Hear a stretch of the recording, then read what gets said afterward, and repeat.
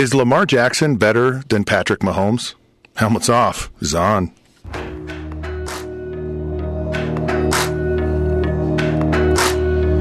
All right, welcome to another episode of Helmets Off. Scott Mitchell here, and interesting question. Lamar Jackson, watching him against Tom Brady last night was, it was so full of emotion for me because I saw so many things that I've never seen before, and it looks like he might be the new breed. Even better than Patrick Mahomes.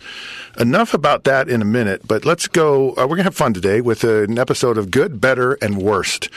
So what was good in the NFL? What's better? And then, of course, the worst thing that happened in the NFL this weekend. And I think you'll all agree with me when we get to that. But to start with, the good side of this is it's halfway through the season. So technically, the NFL has played 50.8% of its entire games in the season. So it's literally at the halfway point. And what does that mean at the halfway point? Well, let me tell you, this is the most exciting thing. This is the good thing that happened in the NFL. And it's the good thing that happens in the NFL every year. Right now, there are it's more than half of the teams are still in the playoff hunt. And you have a lot of good football teams that it could just go one direction or the other. And I'll give you an example. The Pittsburgh Steelers. Like, you think Ben Roethlisberger's out. They're, like, terrible at the beginning of the season. And now they're only 2 games out of first place. And they could win a majority of their games and be in the playoffs. You just don't know. So they're still in it. The Baltimore Ravens are in it. The Patriots, of course, are in it. The Buffalo Bills are still in the playoffs. Or in the playoffs. They're in serious contention for the playoffs, and it's amazing. And then you go the AFC South. All 4 teams in the AFC South are in contention to make the playoffs at this point in the season. Tennessee, Jacksonville, Indianapolis, and Houston. And at the beginning of the season, Jacksonville gets Nick Foles hurt, and you go, there's no chance. Indianapolis, Andrew Luck, there's no chance. Tennessee Titans are kind of like, where's Marcus Mariota? Where is that team? And they're in the thick of it. What you get in the NFL, and this is a fascinating thing, it's so competitive every week. You're trying so hard to win. And so you have all of these teams. The only team that's not trying to win is the Miami Dolphins. I mean, everyone else is really trying to win. And the crazy part for the poor New York Jets, seriously, the Jets are not trying to lose, and they lost to a team that's trying to lose. That's how bad the New York Jets are. Think about that. They're trying not to lose, and they're losing to a team that's trying to lose. It's bad. And no wonder Adam Gase had those bug-eye, crazy-looked eyes when he was hired as the new coach, because things are just not right with the Jets. But they're one of the few teams. I mean, here's a crazy one. The Denver Broncos are 3-6. They are not out of it right now. The Chargers are 4-5. Oakland's 4-4. Kansas City's only 6-3. And that's just the AFC. I mean, literally, there are the Cleveland Browns, the Cincinnati Bengals, the Miami Dolphins, and the New York Jets. They're the only teams that are really out of this. There's no team that's been 2-6 that's ever made the playoffs. Ever. So you're just out of it. But 3-6, it's possible. It's hard if you're the Denver Broncos, but it's possible. All right. Then you look at the AFC or the NFC, and you've got the Dallas Cowboys. You've got Philadelphia. Sorry, Giants, you're out of it. Redskins, you're out of it.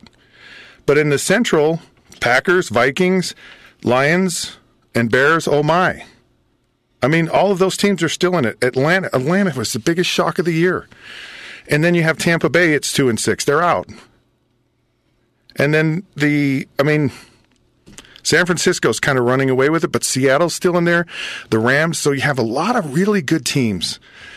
And you just don't know. I mean, at the beginning of the year, you'd say, whoa, maybe the Patriots are the team. But all of a sudden, we're starting to see, you know what? The Ravens are looking pretty good. You just don't know. And that's the good thing about the NFL right now is that it's just going to heat up from here on out. And you're just going to get some really, really good football teams. Every playoff game is going to be good. And that's so exciting. That's the best part about this NFL season. That's why it's so awesome when you have a league where every game matters. Such an amazing thing. It's so, so important. Okay, here's what I thought was better.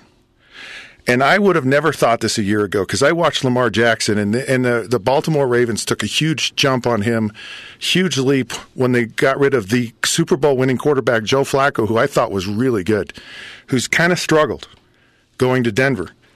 But you have Lamar Jackson, who and here's what it was for me. Like, he runs crazy. He's Michael Vick running, which is amazing. I mean, he's so fast and he's so good, and he doesn't run like a quarterback. He runs like a running back. The thing about him I was unsure of was him throwing the football. In watching him against the Patriots, I'm telling you, this guy just continues to get better and better. And I seriously mean this. He could be better than Patrick Mahomes. And the reason he could be better is because he can run. And he's a legitimate run guy. Patrick Mahomes is, maybe Deshaun Watson. Some of these quarterbacks are changing the whole dynamic of professional football. I mean, the quarterbacks who have, the Drew Brees and the Peyton Mannings and the Tom Bradys, and maybe their records as far as passing the ball, maybe they'll stand because these dual threat quarterbacks, maybe they're changing and creating a different dynamic in the NFL because you almost felt like it was a passing of the guard with this game with the Patriots and with the Ravens and this old era of the NFL, the traditional drop-back passer who primarily sat in the pocket and just dissected defenses, throwing passes that were just on time and just really understanding and checking and changing plays and just knowing where to go with the ball and how to just methodically go down the field and surgically just tear you apart. And then you have Lamar Jackson where they have this insane running game. When you can run the quarterback, and it was brought up by Chris Collinsworth on TV last night, and rightly so, when the quarterback runs, it gives you another blocker. It evens the odds against the defense, and it really makes it challenging for a defense to cover it. And then you try to cover it, and then you can throw the ball. I mean, Lamar Jackson wasn't like lights out his quarterback rating was 107. And he only threw 163 yards, but they ran the heck out of the ball. And he was part of it. And he was good. So he may be more dynamic, not necessarily throwing the ball like Patrick Mahomes throws the ball, because Mahomes throws, and Patrick Mahomes is not a runner. He's not a runner like Lamar Jackson. But I'm telling you that this kid could evolve into something the NFL has never seen. I know they saw it with Michael Vick, but Michael Vick might have been a little bit of a pretender, in that this guy seems legitimately wound into being an amazing football player. Only time will tell, but man, I'll tell you, he told a lot last night in that game in the NFL. All right, going to take a break. We can come back, and I'm going to tell you what was really bad about yesterday in the NFL.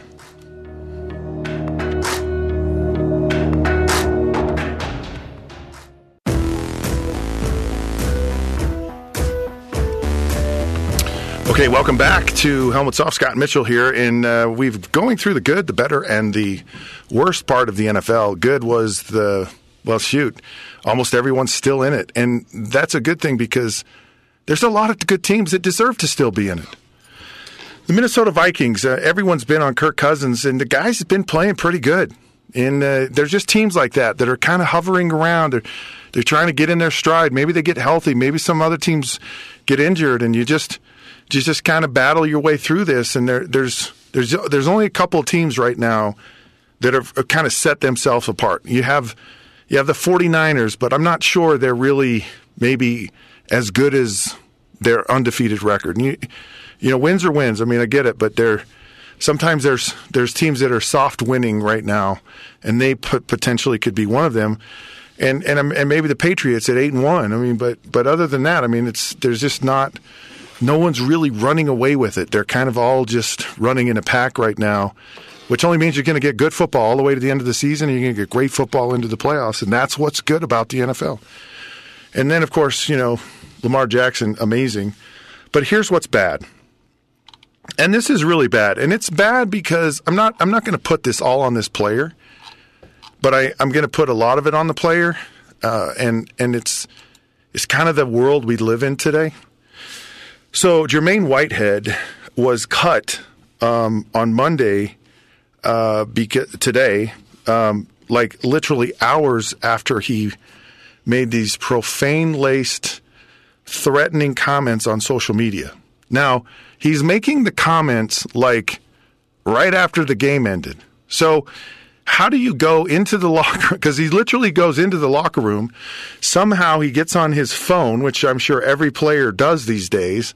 They probably don't even get out of their uniform, or they get undressed and they're sitting there in a towel by their locker looking at their cell phone and getting a feel for what people are saying.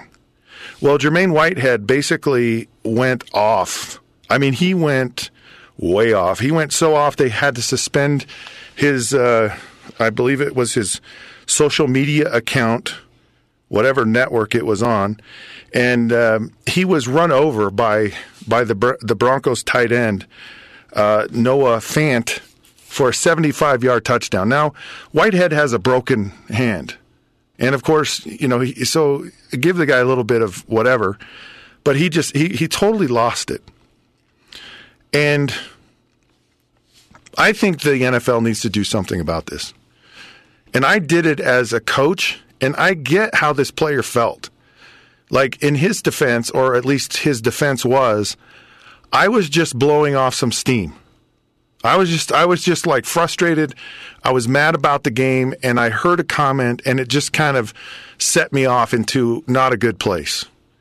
Well, I guarantee you every NFL player, because I mentioned this earlier, and that's what's great about the NFL is it's so competitive. And these players are competitive. Saquon Barkley goes, I want to win at everything. I don't care what it is. And I get it. I'm the same way. I don't lose at anything.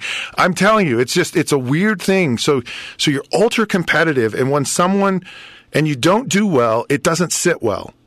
So Whitehead is sitting here and he's reading the criticism, which is the dumbest thing in the world to do. All right. So dumb on him. And I think the NFL should ban players from actually going on, commenting on social media for a cool down period. And a cool down period, I'm talking like a day. Seriously, have a day to actually go and watch the film, because the film will tell you a lot of things, and it's that comforting thing to you to give you a real assessment of what happened in the game. When I coached high school football, I was like, I don't talk to parents after a game because I know you're upset. And I know I'm upset. Or we may have won, and maybe your son didn't play, and you're upset by it. And you just say things and do things in the heat of that moment where it's just not good for anyone. So this whole building your brand, social media, we have to post, you got to get out there kind of thing, has a dual-edged sword to it. And you really have to, there has to be a modulator on this, because what this guy said was not acceptable. I'm not defending his behavior. I'm just defending that in the heat of the moment, I'm just telling you, players need to not say anything. They just need to have a moment to decompress. Now the media, they're like, we want to get in the locker room as soon as we can. We want that raw emotion. And you've seen coaches through the years just kind of blow a cork. Dennis Green, they are who we thought they were. And, practice. What are you talking about? Practice. You've heard all these coaches through the years just kind of lose it. And I get the emotion from the player side of this where, man, there's just days when the pressure is like a lot. So learning how to manage that, and I even think the NFL should do something, but I really do. I'm not trying to censure people, but just use some common sense.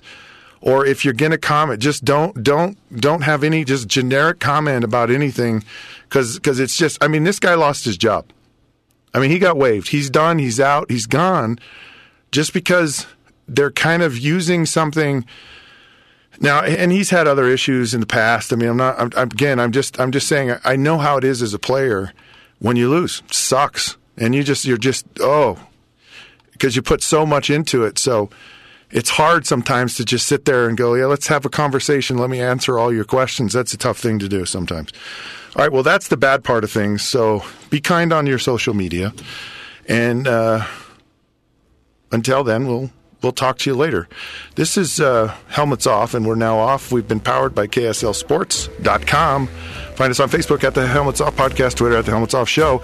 And when you Twitter or you Facebook us, be nice. We'll be nice back. Until then, we'll catch you soon.